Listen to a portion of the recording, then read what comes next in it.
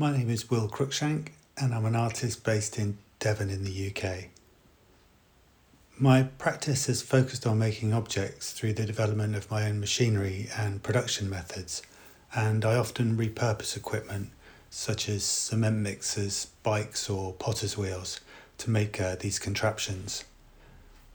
The work is led by experimentation with different materials and processes, and it's through this experimentation that textiles has become part of this work.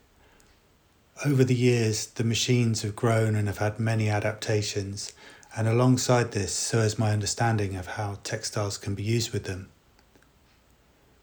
The 3 works I'm exhibiting in threads are made on these machines, and each of these works uses a process of gently changing colour blends of yarn as a sculpture is wound.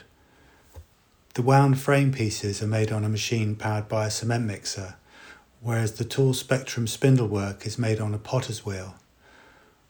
Once that is wound, it is taken off the potter's wheel and is then carefully stitched and sliced open.